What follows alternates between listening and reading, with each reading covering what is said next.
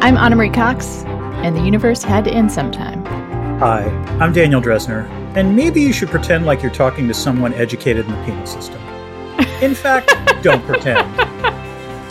Welcome to Space. In a movie full of clunker lines, like that. That's a pretty good, that was a good one. Yeah. It's all right. Yeah, it's all right. Yeah. Welcome to Space the Nation, where we look at science fiction through the lens of millenarianism and operant conditioning. Today, we'll be talking about the Chronicles of Riddick, which is apparently available on Peacock, Dan. Is that true? I believe so. It just left Netflix. I think it's on Peacock now. Yes. I watched it on Amazon so I could get the full experience of the director's cut and the trivia, which I enjoyed. I'm grateful to learn about that. Let's put it that way. There is a lot about the making of this movie that is more fun than the actual movie. Next week, we're going to talk about Riddick, which is the third movie in the Chronicles of Riddick.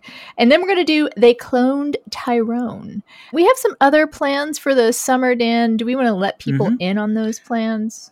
Well, we're going to do, I think what we can say for certain is we're going to do both films of The Meg. Yes. We're going to do The Meg, and then we're going to do The Meg 2. And if there is anything that, like, The Meganing, exactly. We could do right after that, we could do Megan.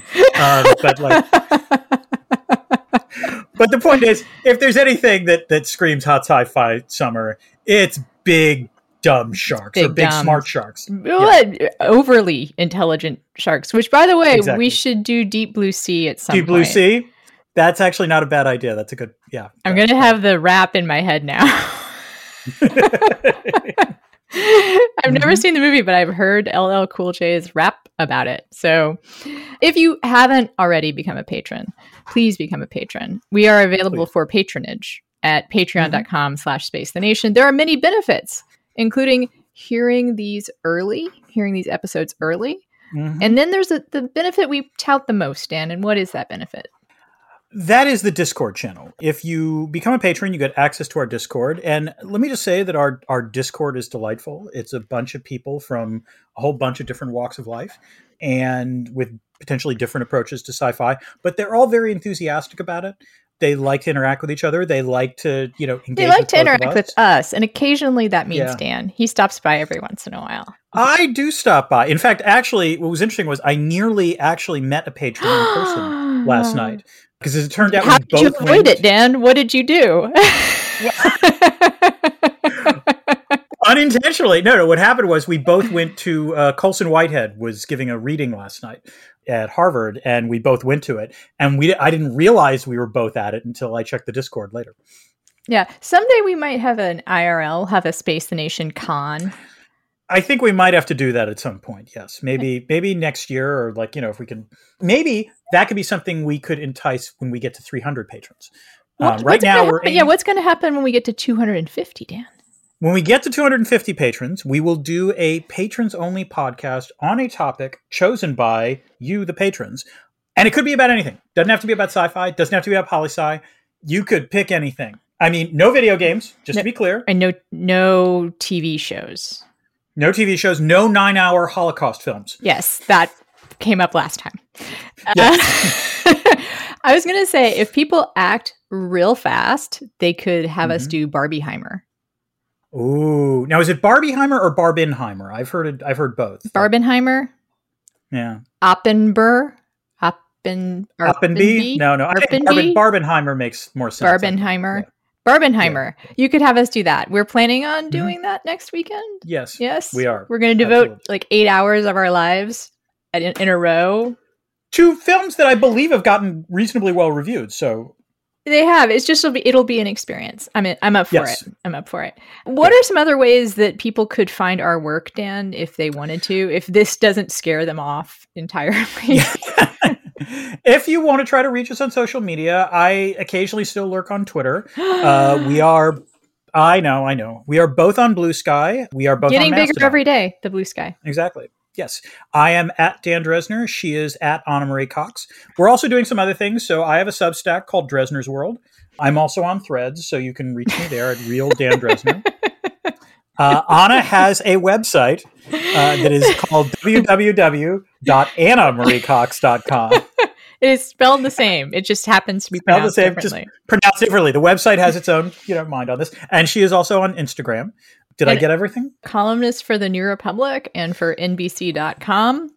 I recently did my own 8 hours of torture, which actually was seriously, if you're going to choose like 8 hours of exposure to something for the sake of writing about it, Barbenheimer, far superior to 8 hours of Tucker Carlson interviewing GOP candidates, which is what I did last weekend. Yes, but I will say, as someone who read your piece, I greatly valued that you spent those 8 hours because it was a terrific piece.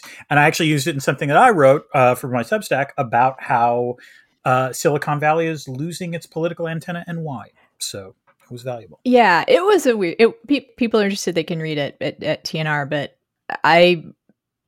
we can't have a whole conversation about it. So I guess people just have to read it if they're curious. I do think it gave a fairly accurate picture, not of who's going to win the primary, but of what the topics are going to be. And it's pretty disheartening. Anyway, it's Dan, pretty weird. I think we've kind of covered how we are. Yep. Sure. Do you want to add anything? Any updates that are important to our conversation? I'm actually in a really good mood. Oh, okay. Just that I'm going to get to see my brother later today. And, he normally lives in Sydney, Australia. And he's also a subscriber to the podcast. So I wanted to give him a shout out. I know he sometimes, every once in a while, he's a patron. He is a patron. Wow. We've had occasional hiccups in terms of, episodes being released. He has occasionally pinged me like, hey, when is this coming out? So that's how you know. That's how you know when we keep in touch. That's how we keep in touch, mostly through customer service. But, I'm contributing to the Dresner family togetherness. I appreciate that. Yeah. My update, Dan, is that I sliced my finger really badly yesterday. Oh no, I'm so sorry. Because our American healthcare system is what it is. I didn't go to urgent care because you have to basically have your finger like dangling off your hand in order to like go through the trouble, right? Of doing that. But it reminded me like there's not much I don't like about living alone. I love living alone. I really do. That's one of those moments. Because you know what it is? It's just you want to show it to someone else and be like, does this look bad to you? Yeah. No. You need there are certain aspects of our lives where you want a second opinion. It doesn't even have to be an expert opinion. It just has to be someone who you trust who can, this look bad. You need a second set of common sense is the way I would put it. Yeah. Moving furniture is my other thing, the top of the list as far as not great living alone. Also, chore chart is a square. Just a single square. Or I thought it was because you thought you were going to say it was a flat circle, but that's fair enough. That too. All right, let's get on with it. Although I think we're delaying for a reason. We're going to be talking about Chronicles of Riddick. Dun, dun, dun. Why, Dan? Why? You know what, Anna? It's because it's all Riddick all the time. It's ridiculous. It's ridiculous. I'm legit impressed at how different this film is from its predecessor. I mean, Pitch Black was the little film that could. Pitch Black was a nice, nasty little B movie involving some interesting characters, had some legitimate surprises, nice spare film. And hoo boy, this is not that. I'll say now. So it's Pitch Black with someone saying, I bet we could do Alien on a budget. Like, I bet we could do a version of Alien that's got all the good things about Alien and we'll just strip it down and just kind of have fun with it, do our best.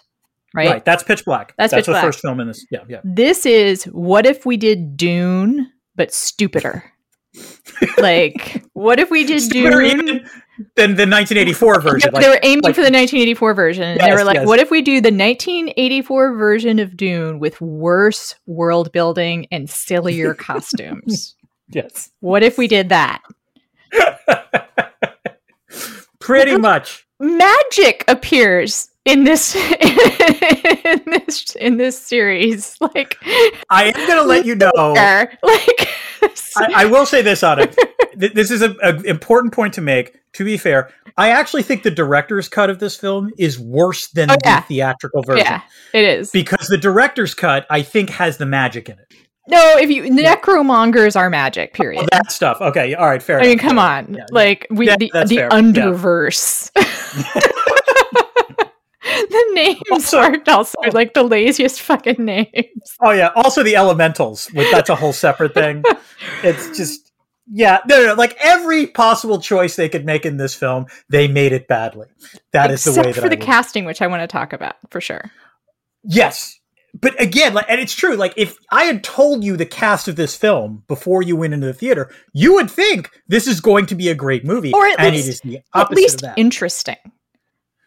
I still think, it's interesting in its own way. Okay. So this gets us to the next question, which is, will the podcast ruin it for you? And my answer is no, because Vin Diesel and David Twohy got to this film way before you did and had no constraints whatsoever. They have already ruined this. Nothing we say or do is going to ruin this film for you. Trust me. So I was going to say just don't watch it, but as I said just a little second ago, not a big second, it is worth watching once. If you have a few hours to kill. Laundry folder. Laundry. This is classic laundry stuff. Yes. Chore core, I've heard it called now, which I love. This is a chore core. There's other utilities for this, which I will talk about in a second. I mean, we can talk about my previous experience this. Because this is the first time you'd ever seen this film, right? It is. And I wanted to say, as far as like seeing it for its own experience, it doesn't quite get to good bad, but it fails in a way that is pretty unusual. Yeah, I think that's a fair statement. I mean, look, the way I would put it is... It's an unusual kind of failure in terms of bad filmmaking. Say what you will about David Twohy and Vin Diesel. They are not taking a small swing with this film. And you know that's what I love. I love big swings. But this is one of those things where it's a big swing and it just doesn't matter. Like no, it is a total strike. This isn't just a big swing and a miss. This is a big swing and a miss, and then the batter loses the bat, and the bat goes into the fans, and it knocks someone unconscious. That's how bad this film is. Yeah. So Dan, how did this film come to be on your radar? So I have seen this film an embarrassing number of times on it, and here is why. This film came out, I believe, in 2004. I've written a couple books in that time. And I have... What? Okay. This is not I'm an academic. I'm supposed to do this, All I'm trying to say is that... And Anna, maybe you had this experience when you wrote your book and when you're working on your current stuff. Every once in a while, when you are writing, you will be like, you're in the zone. You're writing for a lot, or you're researching for a lot. My point is you've worked a long day. You've actually put in the effort. You really pages are flowing, or even not, whatever. The point is that by the end of the day, your brain is tapioca. Yeah. There were many days I had writing books where my brain would feel like tapioca around 10:30 or 11 at night, but I would still be so wound up that I couldn't quite go to sleep. So what would I do? I would go down to my, television, turn on the television, and watch. Inevitably, I would stumble upon this movie because there was a period of time where this movie was like on TNT or TBS or some cable station, like 24/7. And all I can tell you is that this was like my post-writing cool down jam. I could watch this film and just like it would just. I think your phrase is wash over me like mercury. All I can tell you is that I would watch this film and I could feel my brain slowly starting to wind down. Of like, it's like a none of this makes any movie. sense. Exactly. Yes. This is a perfect hot tub sci-fi film. Yeah. Hot tub of the mind. Hot tub of the mind. Yeah. All right. Yeah. So again, not good. I don't want to say it's good. It certainly is not. But for the purposes that I needed it for, this film was there on it. And that is why I can't completely hate it. There's still a small part of me that likes it. Trying to think, I know exactly what you're talking about as far as like your brain turned to mush after a lot of work. And I sometimes have that experience, not necessarily even on a book, like just like having on an article. Yeah. Just an article if like hasn't come easily. Mm-hmm. And that's why I think I read dumb books. You know what? I will say that is probably like healthier for you in terms of sleep hygiene. I know. No, I'm not joking about this. Like, I know that you're not supposed to watch screens right before you go to sleep. And so maybe that's on me. It's probably better to watch I read like airport thrillers, good. Like stuff I'm pretty embarrassed about, but that keeps and that while I'm reading, I'll be like, this is stupid. Like, yes, I'll be like, wow, this is a poor choice by the writer. There's a continuity error here, and I just keep reading, sometimes more than once. All right, we need to talk about the actual movie to the extent. No, oh wait, no, we have to talk about the story behind the story. There's the story behind the story, which, as you said, is better than the story itself. So I think So let's get to the story behind the story, Anna.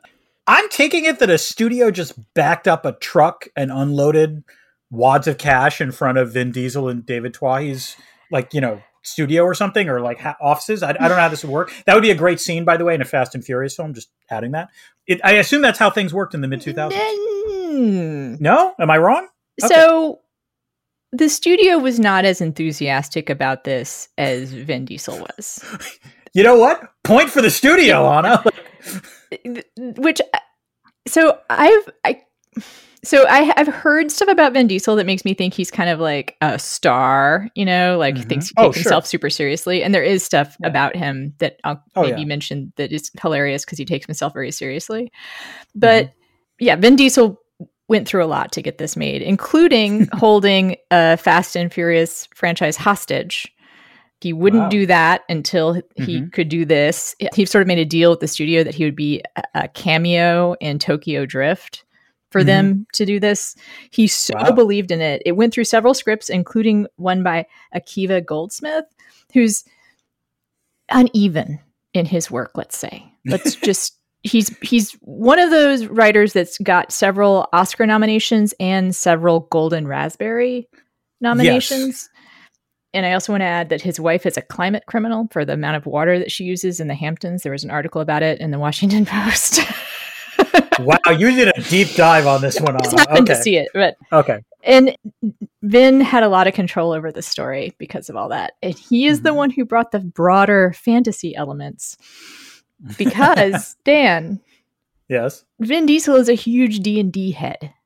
Like, aw, that's sweet. I know, incredibly passionate about it. He has written the foreword to a D&D book.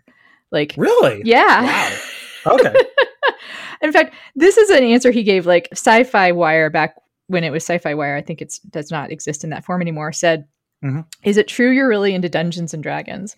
Vin, no, I never played D&D. For some reason, they thought I played D&D for 20 years. They thought I spent years playing barbarians, witch hunters, and the Arcanum. They thought I played D&D back in the 70s when it's just a basic D&D set. They thought I continued to play D&D when it became Advanced Dungeons & Dragons.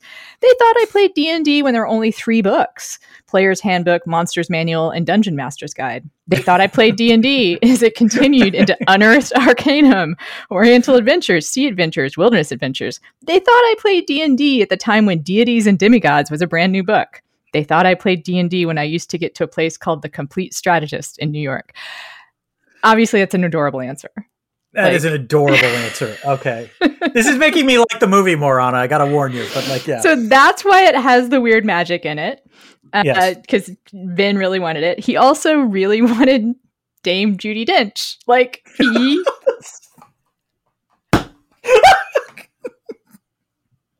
Okay. I want to hear more. Keep going. I don't know the full backstory. Okay. Apparently she was in like a Broadway play while they were trying to get this together, and he kept sending her flowers and asking her. Aww, that's so sweet. I love this idea of Vin Diesel and like Dame. Like, I love that there's a world where Vin Diesel like wants to have Dame Judi Dench. He wants, right? Of all the actors, his dream is in this stupid role. He wants Dame Judi Dench. Dude, sent her flowers, and she succumbed. She said, "How could I say no?" And again, I want to talk more about some performances in here. Oh yeah, we'll get to that. There are 3 different versions of the film: theatrical, which is PG-13, director's cut, which is unrated, and the third version, which is a mix of the two for some reason. If you're going to watch one of them, I would say the director's cut, because it's got some of the weirdness in it. Mm-hmm. Vin Diesel was nominated for a Razzie Award in 2004. He lost to George W. Bush for his performance in Fahrenheit 9/11. Just thought that was funny. Okay, cute. Yeah. IP is a flat circle, as we've covered before. The Xbox game Chronicles of Riddick, Escape from Butcher Bay, was released at the same time. This was a huge hit. It's considered to be a very good game, and there is a short film, an animated film that I think covers the time between these films, or between the next two. Between are you okay? Yeah, probably. I mean, who knows? It could be between Pitch Black and this film, or this film and Riddick. In any case, I find the backstory kind of adorable, especially I almost forgive the movie for the fantasy elements. Knowing, like, there's a picture also on the internet of him with a birthday cake that's shaped like a D&D Dungeon Master book. Aww. I have to tell you, this is making me like the film more. Again, the magic parts are bad, but like, you got to admire someone who wanted it. The only contra part here is that it is true, according to reporting from the Wall Street Journal, that he has in his contract that he can't lose a fight. Well, this would explain a lot that happens in the Fast and Furious franchise as well. Oh, and also The Rock has the same clause. So I guess they've never fought in the They have fought. Okay, then it was a tie? I believe so is the answer. Actually, I think Vin Diesel and Jason Statham. The article in the Wall Street Journal was about how all three stars, or not all three, but like three of the main stars of Fast and Furious, all have it in their contracts that they can't lose. I mean, it does explain it explains the Fast and Furious vibe, which is inevitably you introduce a new antagonist to Dom. Then eventually what happens is that antagonist becomes an ally, which is what happened to both The Rock and Jason Statham. Yeah, just saying. And also Vin can't really be a bad guy. That's also a good thing. Right. And what is truly weird is that also, I know this, like, because I've now seen all of the Fast and Furious films. The Rock and Statham have also had a fight in which I believe it was a tie, actually. So yeah, that explains it. All right, we can talk about the actual movie now if you want. Yes, let's please do. Oh wait, no, Chekhov's whatever. So I keep on trying to get us to the movie. It's just because I want it to be done. I just want it to be done. You mean you want my spectacular plot description to like? Right, I'm excited about that. That's there what it is. Okay. We have a Chekhov's What's It, Dan. What's your Chekhov's What's It? It's Chekhov's knife. You know, it does seem to be the same knife travels a fair amount in that film. So yeah. I got a Chekhov's teacup, which is a little cheating because for one thing, it happens in the same scene, but but still, the spirit of it is definitely very Chekhov, right? Yes, so I agree. Yes. All right, Dan. I guess now is the time we get to the plot. Let's get to the plot. Act 1: Meet the Necromongers. No, I want to. 5 years after the events of Pitch Black, Riddick finds himself being pursued by mercs again on another remote planet, led by some dude named Toombs. After overpowering all of them, Riddick learns that the contract for him isn't from a prison, but from a private party in Helion Prime. Oh, hey, that's where the Imam lives. Riddick decides to pay him a visit, but he's not the only one going there. A comet presages a marauding cult called the Necromongers, led by the Lord Marshal, who is... It's hard to say that and keep a straight face, isn't it? I know. Led by the Lord Marshal, who is, and I'm just going to quote dialogue here, which I cannot believe was actually written, the holy half-dead who has seen the Underverse. The Necros lay waste to planets, converting or annihilating everyone in their path. If they were called the Necros, it would be easier to take them seriously. Well, they do. I mean, like I think Riddick and others wind up saying necro is sort of a shorthand. Mongers. It's the mongers part that sounds weird, I think. Mongers is a strange term. It's a strange term. All right. Okay. All right. They lay waste. Anyway, Riddick is pretty pissed at the Imam, and even more so when he learns that Jack ran away to find him and got locked up in crematoria. Turns out the Imam told an elemental named Aaron... Sorry, this is just all preposterous. Please go and laugh. This is, by the way, the character played by Dame Judi Dench.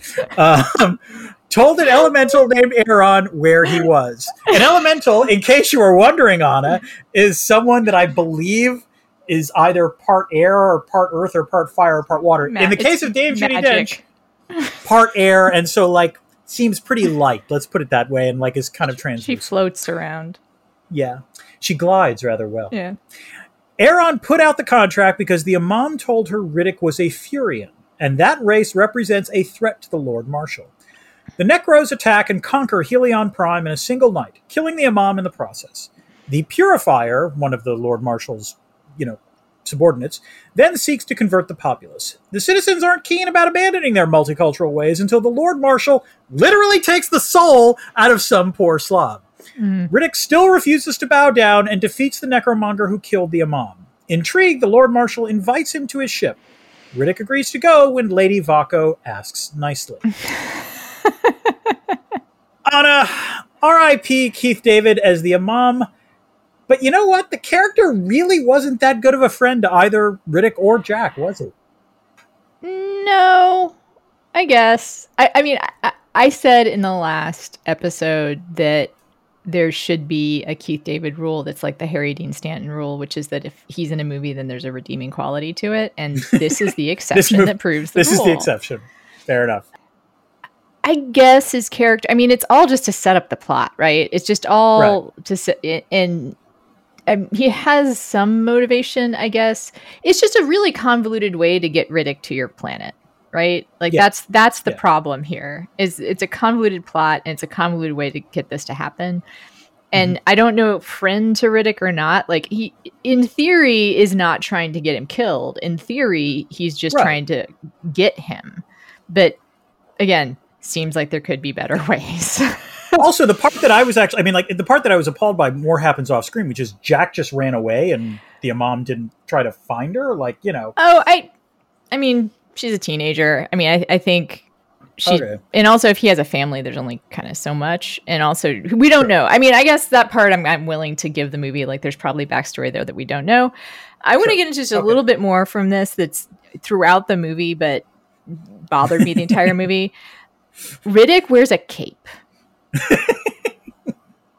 Only in the first scenes. I'm not kidding. He wears a cape, and he does Batman running.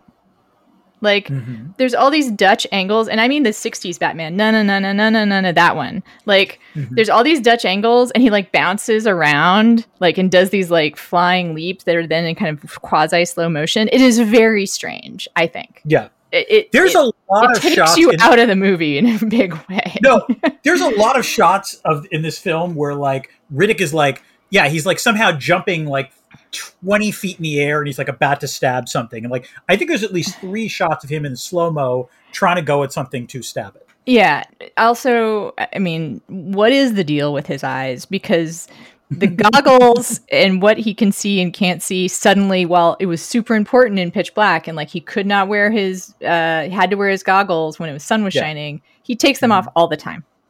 In the next 2 movies, there's just sometimes he wears them, sometimes he doesn't. You can tell, like he occasionally they have Riddick vision, which looks a lot worse than regular vision. I don't know why you would have like Riddick vision. Anyway. Yeah. These are some of the worst fight and battle scenes I've ever seen. Yes. They're... Yeah. It's all bad. In a major studio release, it looks like some kids got like Legos and did a stop action, Like, some of the production design is good. I was going to say that in Debris Field. Like, I think some of the stuff looks kind of cool. Yeah. And they clearly had a lot of money because there's a lot of crowd stuff that happens in this. And the crowd stuff actually kind of works. So, that's fine. But as soon as you start moving the cool-looking stuff around... Yeah, it's cheesy as fuck. It looks really fucking cheesy. And that is when you know you're in for a long haul, I feel like. When the battle started, I was like, oh, no. Like... That's when I started playing Wordle. Okay. Let's move on, Dan. All right, let's go to Act 2. No one lenses and cleanses Riddick. Once on his ship, the Lord Marshal orders the quasi-dead, a bunch of half-dead telepaths, to scan Riddick. They also work as a cell phone later. Yes. They confirm that he is Furian. The Lord Marshal orders Riddick to be put to death, but Riddick escapes the ship with some mysterious help, only to be recaptured by Toombs and his new crew. They take Riddick to Crematoria, which is pretty much where Riddick wanted to go anyway to find Jack. The Lord Marshal orders the ambitious Lord Vaco to take a frigate and the Purifier and hunt Riddick down. So Crematoria is a pretty grim place. 700 degrees in the sun, 300 below during the night, and apparently some ribbon where it's tolerable. We'll get to that in a second. It's like let's set up a really interesting thing and then let's set up rules and then break them. Break 'em. Yeah. The prison is underground. Riddick makes loads of new friends and finds Jack. She goes by Kira now and is pretty hot, but also remains super resentful. I'm sorry, Anna. Like I know you have an issue with this. Shouldn't be that. I'm going to say this. I agree. By the way, this is only supposed to take place 5 years after Pitch Black, and she's like what? Daughter. 18, 17? Like, yeah, you know. She's like his daughter figure. It's very odd. I wouldn't go that. It's more like big brother, little sister. Okay, but yes, I agree. It's still familial, and yes. But let me put it this way. It's fine that she could be hot. Like, there was no tension, but sexual tension. It's just weird. It's just like she's weirdly... And she's the only woman, right? Pretty much. Which, given what we're going to deal with in the next film, Anna, I think that's not the weird thing. But let me put it this way. What's weird about it is that, like, it was clear... I don't think they knew what to do with her, I guess would be the way to put it. Like, you're right. She's sexy, but she's, like, sexy for no reason whatsoever. If that makes any sense. I don't know how to put it. Yeah. All right. Anyway, she goes by Kira now, remains super resentful that Riddick abandoned her 5 years earlier. She apparently ran away from New Mecca, thought she was joining some mercs, but got slaved out instead. She's got issues, Anna. Meanwhile, Lady Vaco learns from the elemental Aeron, I'm just going to keep saying elemental to make Anna laugh, by the way, that the Lord Marshal fears a prophecy foretelling that a Furion kills him, which explains why he's pursuing a genocide against that race. Anna, how to put this? The prison scenes in this film don't make a ton of sense. Why were the animals sent down into the prison? Why are they Russian? Why is everyone Russian? What are the guards ostensibly doing besides harassing Kira? I have no idea how the fuck that place works. I have no idea how the prison economy works. In the prison economy, like, is there a judicial system or is it all mercs? Like, there's no sentencing. There's just be putting prices on people's heads for no reason and then delivering them to a prison. See, to be fair, Riddick is an escapee, so like I understand why he could just be put back. But yeah, sure. I don't understand. So also, just a private person puts a price on his head, and then that's fair. Well, I think that was one of many prices put on his head. All right. No, this whole section, it not only feels like another movie, it feels like an even worse movie. Like it makes no sense. Like with the goggles, they set up these rules and then promptly, disobey them. And again, we have no idea what's going on in the prison. Like, again, like none of the things that we see make any fucking sense. Yeah. I kind of loved that they were Russian, and it kind of, when they didn't explain it, I was like, all right, this part, I'll get on board. They're Russian. Yeah. Sure. That makes sense. No, makes sense to me in a weird way that would become like the kind of tradition of this universe, that all Russians eventually kind of just work as prison guards. Like that could totally track. It's like a family business. I don't know who the actors are, but the actors who play like the prison guards actually pretty good. Like they managed to actually wring some legitimate characters out of like not a ton of screen time, in contrast to a lot of other actors in this film. So like, props to them. Dan, were you going to mention the dumb computer talk? I had that in my debris field, yes. So, like, one of the things, as listeners know, I am now becoming a huge fan of highlighting when a computer on a ship says something ridiculously stupid. Yeah. It said something ridiculously stupid in Pitch Black. The tradition continues in the Chronicles of Riddick, because as they land in Crematoria, the computer says, angle of approach, not good. Well, no, Dan. It says something like speed, good. Angle of approach, not good. Not good, yes. But also, like, what's weird about this is that I think like 2 minutes earlier it said computer course laid in. And so like, it's like, they're just following the computer's instructions, and then suddenly, nope, angle of approach, not good. I don't know. That was just very funny. Yes. All right, Anna, let's move on to Act 3. It's the Crematoria 500. The Crematoria prison guards are none too pleased that Toombs was tracked by the necromongers. There's a shootout at the station, freeing the prisoners, killing the mercs, and causing the guards to flee on foot to the escape ship. Riddick, Kira, and a few others decide to go for the ship on Crematoria's surface since, and again, I'm going to quote directly from the script here, it's heading in the right direction. I have no idea what that means, Anna. I mean, I kind of know what that means, but like the point is you can't, as you say, describe a planet as plus 700 during the day, minus 300 at night, and suddenly they were able to go on the surface. And just like clothes, by the way. Actually half dressed. Well, I will say they start wearing coats, and then by the time like they get to the hangar, they're done with the coats. All right. Anyway, they barely make it to the hangar as the sun rises, with Riddick saving Kira more than once. And who do they see there but the Necromonger regiment led by Vako? Kira wants to fight, but Riddick suggests waiting, and sure enough, that's the good idea, because the guards open the hangar door, and there's a confused shootout between the guards, the Necros, and Riddick's group. It ends with all the guards dead, and Kira and all the Necros leaving on their ship, except for the Purifier, who saves an unconscious Riddick from being burned to a crisp. The Purifier relays a message to him from the Lord Marshal, telling him to stay away from Helion. But the Purifier also reveals that he's a Furion, and hopes Riddick won't listen. After which, he then walks into the crematorium outside and is incinerated, in a scene that has actually become more painful every time I watch that. Yeah, although is it the CGI that's painful, or the idea of walking into the sun? I think it's a mix of both, I confess, but actually it's the latter, I'm pretty sure. But yeah. Anna, let's get to the performances. There is a lot of non-Vin Diesel talent deployed in this absolute craptacular film. Is there an Eddie Redmayne level performance? I mean, I kept thinking of Jupiter Ascending watching this film. My vote is for Thandie Newton, who is the only one who I think gives off the right vibe in the role that she's cast in. All right. Yes, I want to play the game, ranking the actors in order of how much fun they had. This is my ranking. Okay. I'm going to go from most fun to least fun. Okay. Yep. Get it. Most fun. Keith David. In and out. Okay. Fair enough. In and out. So like if it's a time versus fun, equation, he may not have had that much fun, but he was there for like a day. So he wins. Linus Roach. Who plays the Purifier. Mm-hmm. I think he is having a great time. Like, I will say, he really has basically two scenes. The first one must have been painful. That dialogue is for shit. But the scene just before he leaves to get incinerated, he's actually quite good in. I agree with you. It's like, and he goes for it. This is one of those, like, those lines are terrible, and he delivers them very effectively. It's one of those like reading a phone book kind of things. Like and the lines make as much sense as reading the phone book, right? Absolutely. So bringing it. I think Thandie Newton is next. Mm-hmm. She had the most fun over the longest time, probably. And she's the one you remember the most, I think. Yes. Right?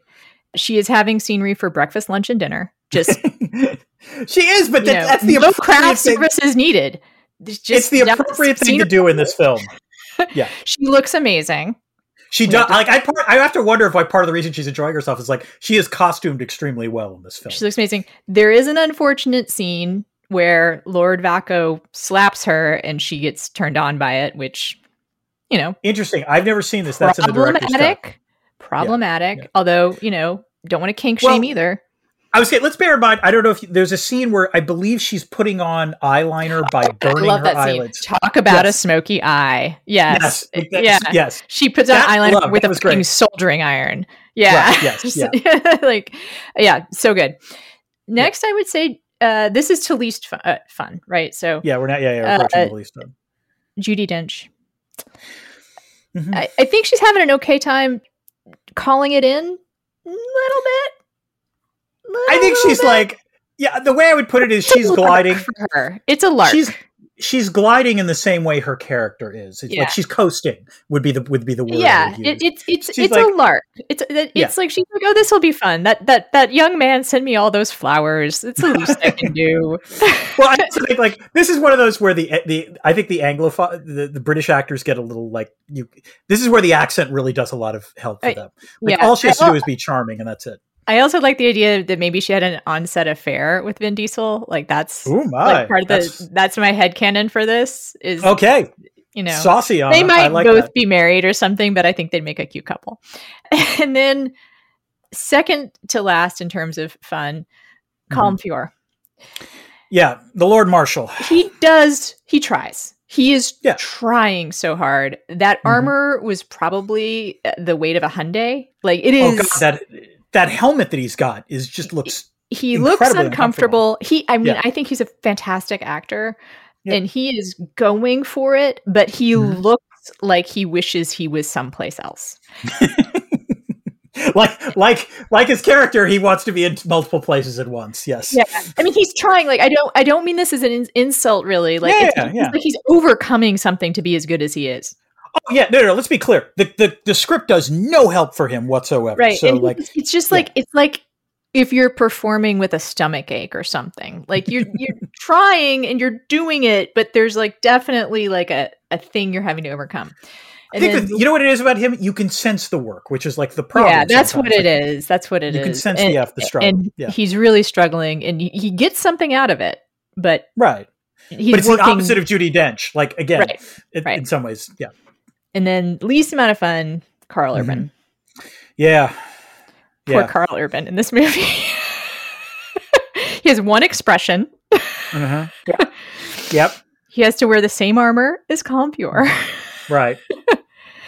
I think he gets to kiss Thandie Newton a couple times. Okay, that's pretty good. Like, that's a compensating plus. Yeah. But he's playing a total sourpuss. And he's so good. Do you watch The Boys, Dan? I've watched season 1 of The Boys, and I've also, I've watched him in Star Trek. He's an incredibly funny guy. He's so funny. He's like he's very charismatic. Exactly. I love the fact that he's great as McCoy, and also this total son of a bitch in The Boys. Exactly. Right. And if Calm Pure looks like he's trying to overcome something, Karl Urban looks a little bit like he's given in. Karl Urban has surrendered to the role. Yes, I think that's absolutely right. Like, there's no. There is no charm or you don't care about Karl Urban in this role. And neither does he. Like, it is so funny because he's like the one character that gets to the next movie. It's ironic. I almost wonder, was that did David Twahi feel bad about it? And so as a result, he gets to go into the next film? It's a valid question to ask, I'd be paid off a summer home or something. Like, yeah. It's the same. Definitely has the least amount of fun in the movie. I agree with you on that. All right, let's close out this plot, Anna, with Act 4, Podcasters Keep What We Record. Vaco tells the Lord Marshal that Riddick is dead and is promoted for his apparent success. Riddick pilots the escape ship to Helion Prime and infiltrates the Lord Marshal's ship dressed like a guard, to the consternation of Lady Vaco, who spies him. She and Lord Vaco plot what to do and decide to give Riddick his chance and then kill off the Lord Marshal and ascend to the throne when he's wounded, because that's the Necro way. Once inside, Riddick challenges the Lord Marshal. The Lord Marshal, by the way, and I apologize for keep saying the Lord Marshal, but there's no other name for this character. I kind of wonder, is it the Lord Marshal Bob or the Lord Marshal Steve or something? It's actually, there's more than one. It's Lords Marshal, Dan. Lords. Assemble the Lords Marshal. Yes. Anyway, the Lord Marshal has a pretty nifty fighting technique, however, and he also has an ostensibly converted Kira by his side. Riddick puts up a good fight, but the Lord Marshal is close to taking his soul until Kira goes and stabs him. The Lord Marshal responds by impaling Kira on a spear, mortally wounding her. Vaco, seeing his chance, moves in to kill the Lord Marshal. The Lord tries his be in two places at once maneuver, but he apparates right to where Riddick is waiting, and Riddick kills him. Because the Necromonger way is to keep what you kill, that means that Riddick is recognized as the new Lord Marshal, just as Kira dies in his arms. We need to say you keep what you kill as many times as they do. They do say it a lot. All right. So, Anna, remember how you said Pitch Black worked because of the lack of exposition? Was this just like the opposite with just a shit ton too much of world building? I bet Vin Diesel's a great dungeon master. Like, that is how this should have been a campaign, a D&D campaign, right? Yes. Oh, that's a great way of putting it. Yes. It would have been a great D&D campaign. It is a terrible movie. It's funny because Dungeons and Dragons, the movie, is actually pretty good. It is delightful. It's available now, I think. Yes. Yeah, with Silver Fox Chris Pine, my favorite, my new favorite Chris. Edge out the Hemsworth, really. you know. Congrats to Chris Pine. Yep. Yeah. This is it's a very silly movie that doesn't quite get ridiculous enough to enjoy. And I got a little mad at you. It's true. Oh, I'm sorry. But I did play Wordle. I did some Sudoku. You know, I got the kitten Bram, and he's very distracting, and that was fun. Okay. So I'm really glad we did you're the one who does the plot reviews. That's all. Because I like missed a few things here. Yeah. I am sad that you didn't put how the quasi dead are cell phones, though. That was like one of my favorite moments. They're like, you know, those like speakerphones that used to have in offices that look like little manta rays, like that I sit on desks. Like that's what like the quasi dead are. They like are these speakerphones to communicate across the galaxy. So wait, I think there's like the quasi-dead, and then there are like the trackers, I think, which maybe are quasi-dead as well. I don't know. No, this is definitely quasi-dead because there's a little water thing, and then there's the Cyclops stuff, which is like an interesting idea, but goes absolutely nowhere. Anyway. Yeah, it's an example of like, actually that was a small piece of like set design that I liked. Like the characters that are like trying to detect something, and then like they're clearly like deformed or something, and they just have like one big eye. Like, yeah, it's weird, but like it's weird, and that was actually weird that works, which is unusual in this film. There's some good costuming, like even the armor that Calm Fiore wears is interesting. It just looks as heavy as he's making it look. I will say this: literally, the first moment you see Calm Fiore, that's the one time it really works, because like he turns his head and you realize it's a helmet. And it's not what you're expecting. And again, it works for that scene. The problem is, anytime he's actually walking around, it looks horrible. Yeah, I agree with you. So, Dan, I think we have to move on. So, okay, I need to ask you something. Yes, Anna? Is there IR in this shitty movie? Anna, I hate any universe where I'm not the IR guy. Okay, but fortunately, I'm the IR guy in this podcast. And there is some IR in this film, and it's some pretty simple realpolitik, despite all the world building. We get this from Judi Dench's very first voiceover, where she says, you know, in normal times, evil would be fought by good. But in times like these, well, it should be fought by another kind of evil. You know, that's the classic. I mean, really, in some ways, Anna, she's just paraphrasing Churchill there, you know, saying that if hell decided to ally against Hitler, I would at least make a favorable mention of, you know, the devil in the House of Commons. You were supposed to laugh when I compared Judi Dench to Churchill, by the way, because like in no way, shape, or form does anything in this film approach Churchill. Let's just be clear about that. I'm a little hurt by that.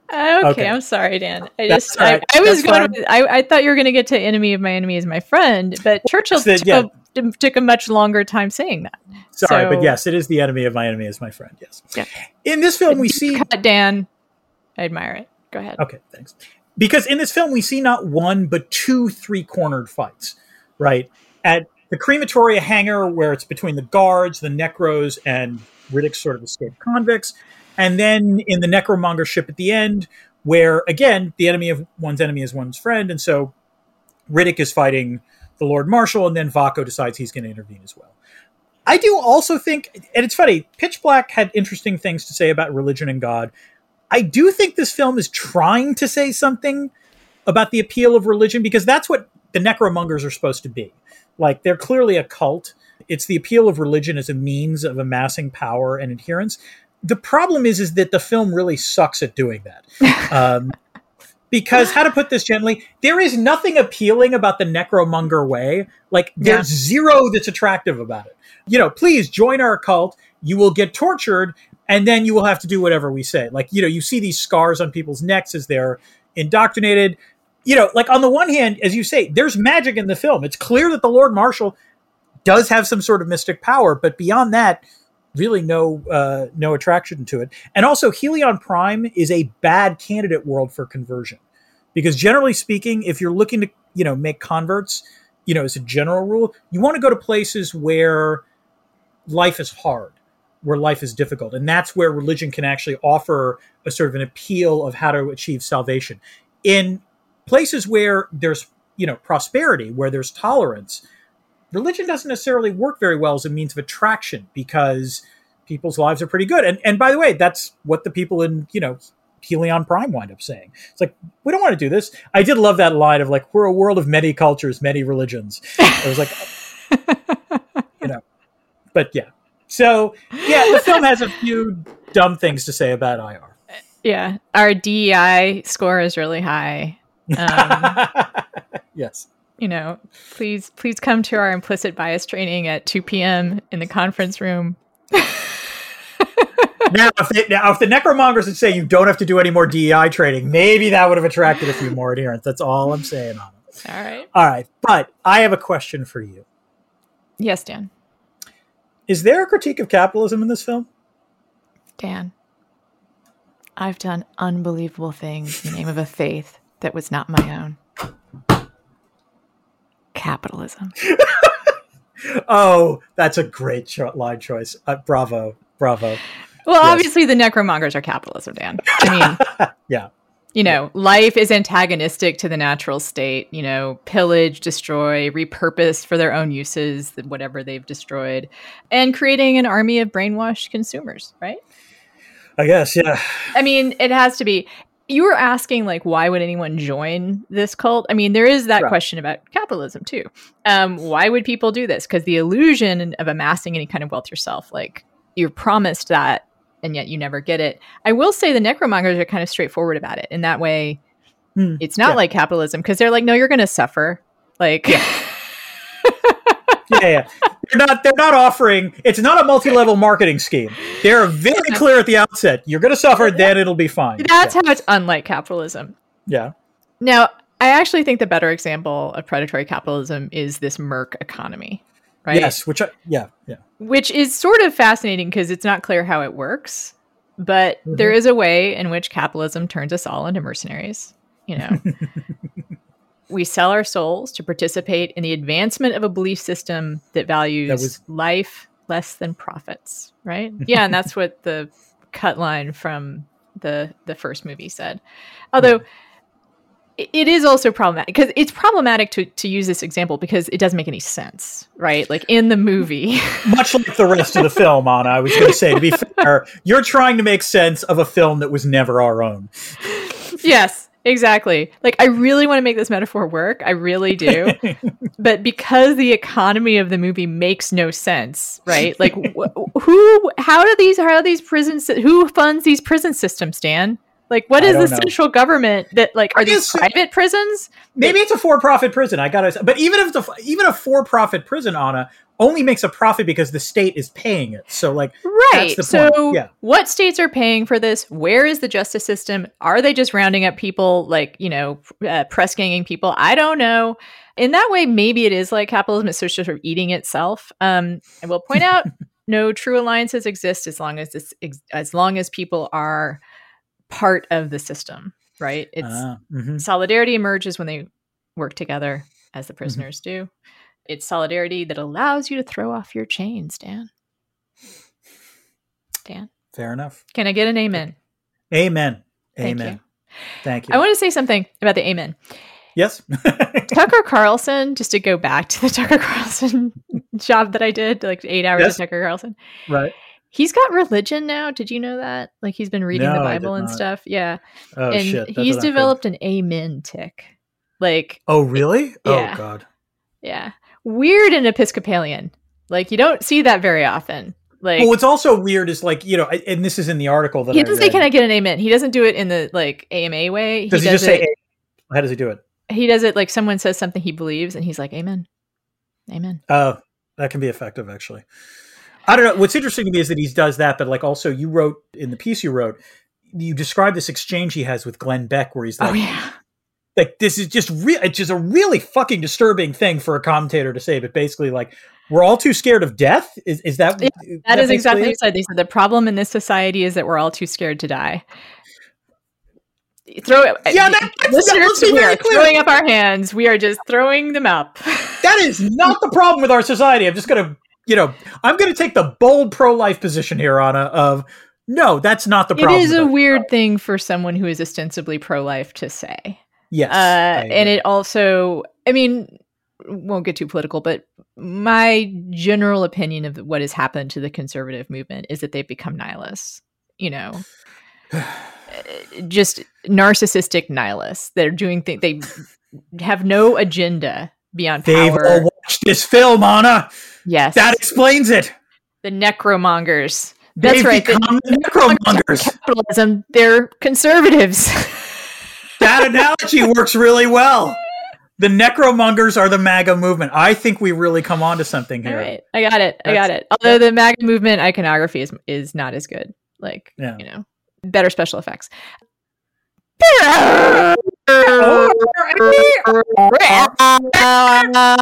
Discordant notes, Dan.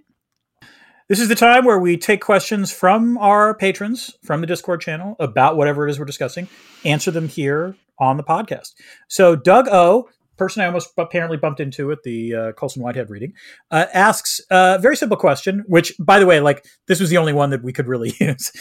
What's our favorite Chronicles? Riddick, Narnia, Martian? Anna, what's your answer? Well, people should go and listen to the Narnia episode because I talk about my very special connection. And also Dan and I fight, which is does not happen very often. It's not really a fight, it's discussion. Yeah. Got a little heated, but total Narnia head. Dan, you? None of the ones listed. Higher education for me. Chronicle of Higher Ed. Yeah. Did you know I used to work there? I did know that you used to work there. Yeah. And in fact, I believe Doug O knew you used to work there. Okay. Someone put this answer in the Discord, and I was like, yeah, that is my favorite Chronicle. And someone pointed out that you would work there. So yes. Yeah, it was actually a pretty decent job. And then they kind of fired me. So first in a series. But it got me here. So thank you, Chronicle of Higher Education, for booting me out the door. All right. It's the helium time pieces. Yes. Angled approach, not good. Debris field, Dan. What do you got? I have kind of a lot because there's a lot of places that I was like, WTF movie. I have a couple of things, not a ton. Why don't you go first then? First thing. On the ice planet where they get Riddick. The very first planet we see. Yeah. That's a very stupid way to have your gunners on a ship, which is just dangling from the sides. Yes. Yeah. Like, it's not like you're still, generally speaking, if you're trying to fire a weapon at anything, you want to not be moving. That makes it much easier to actually locate your target. That's a fair point. Yeah. Yeah. Okay. I kind of like the idea of protein waffles. And in fact, I now realize that between this and The Expanse, all sci-fi should have space waffles on it. I want waffles in every sci-fi intellectual property. That's all I'm saying. Dan, I had protein waffles for breakfast, and I'm not actually kidding. Oh, sweet. Kodiak is the brand. They make protein waffle mix. There you go. Pretty good at protein muffins. And, the amount of protein is not, but there's relatively low glycemic index. The reason we're talking about protein waffles is that Riddick mentions, like, they talk about a prison, and he says the protein waffles ain't bad there. And I was like, yeah, I can go for some protein waffles. Good to know. I have some of the dialogue that was fun, including, look, I'm not with everyone here, which I don't know if that's supposed to be a laugh line or not. I think so. I think so, yes, but it's a valid question. Yeah. Because we didn't talk about this, about who's not having fun and who's not. I don't think Vin Diesel was having fun. No, so this gets to the point, like, in terms of the Vin Diesel grunting level. Now, we said that in Pitch Black, from a scale of 1 out of 10, it's a 1. He doesn't ever do it. Here, it's like an 8. Like, the line that is like that always, like, I cringe when I hear it. It's like, Kira, move your ass. Oh God, I have there's some lines that are real groaners. Look, I'm not with everyone here is actually one of the better ones, because it happens like he's like referring to everyone else who's like bowing and becoming necromonger, and he's like, look, I'm not with everyone here. It's funny. That is one of those things like you could kind of use as a catchphrase, but not really. Anyway, your turn. Okay, the one like cool action thing I actually liked in this film is there's a moment in Crematoria where he douses himself in water, grabs the rope, goes, and as the flames are coming up, manages to snatch Kira, rescues her. They're in the shade, and you see a shot of Riddick and steam is rising from him. Yeah. And smoking hot. Smoking. Exactly. It was like, okay, that was good. And like the music swells at that moment. It's like, I'm sure that's in Vin Diesel's contract. You know what? He was worth it for that. I mean, he should be proud of that scene. There was a fun reference, which I'm going to mangle the original line. It was something like, if I owned hell and crematoria, like I'd rent out crematoria, or I'd rent out. No. It's like, it was like, it was like, Tomb says it. It's like, if I owned hell and if I owned hell, I'd live there and lease it, or, yeah, that's it. That's it. Because it's actually the reason I recognize that line. It's a Texas reference. It's during the Civil War, some general said, if I owned hell in Texas, I'd rent out Texas and live in hell.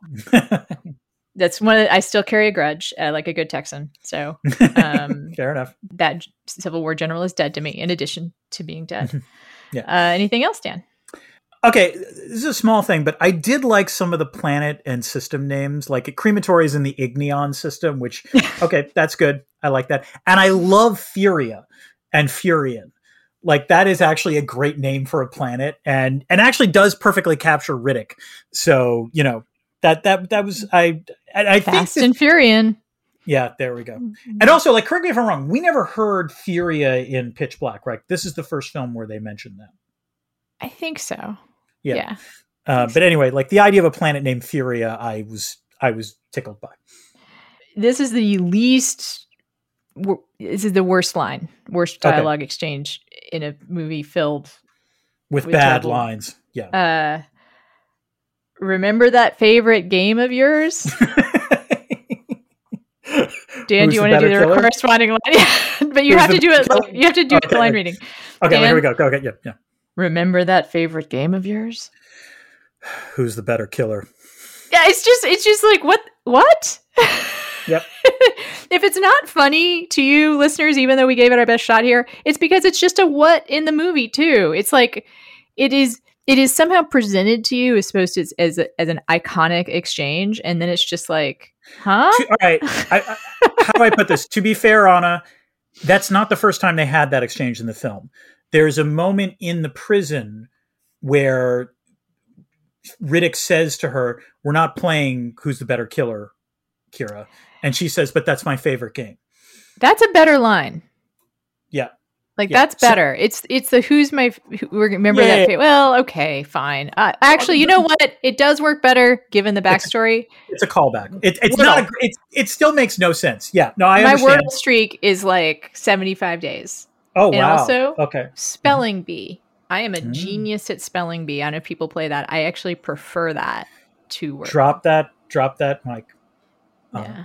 All right. No. As I said, I'm not going to defend this film that much, but like to be fair, that was a callback. Yeah. And I guess cryo sleep makes you horny. That is a thing that I discovered.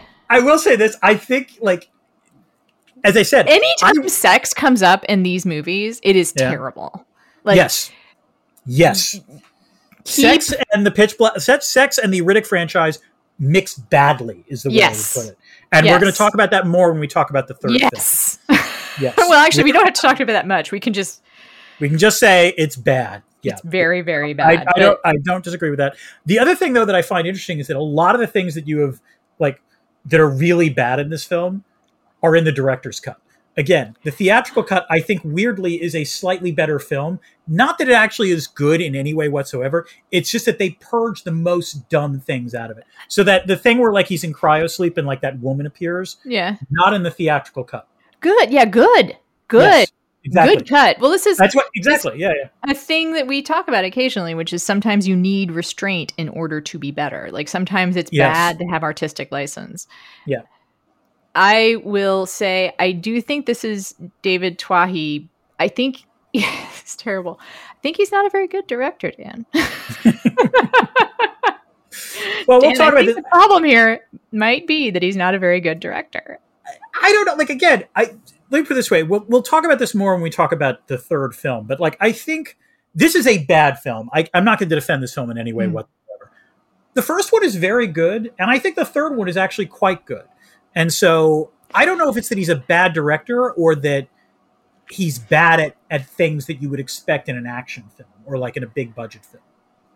It's like I said, when I saw Pitch Black, I was like, oh, it's going to be somebody I'm going to keep an eye on. And it just turns out, and Pitch Black, and then again, below, the submarine horror, which I do recommend if people are interested. It also might be... I was going to suggest we do it because, I don't know, we've done other submarine movies. Well, we did the Star Trek episodes that are based on submarine movies. The other thing that we can think, maybe the way to think about it is this, is that the problem is that he's a better writer than he is a director. And the problem is that in this film, he's bad at both. Oh, okay. I was going to say, did you miss some of the lines that we were reading? No. This is a bad film. This is a badly written film. This is a badly directed film. Pitch Black is a pretty well-written film. It's extremely well-plotted film and pretty, halfway decent direction. And then again, I think Riddick is a flawed film, but the writing is much better and the directing is much better. But we will get to that when we get to the third film. All right, Dan, do you have anything else to say about this movie?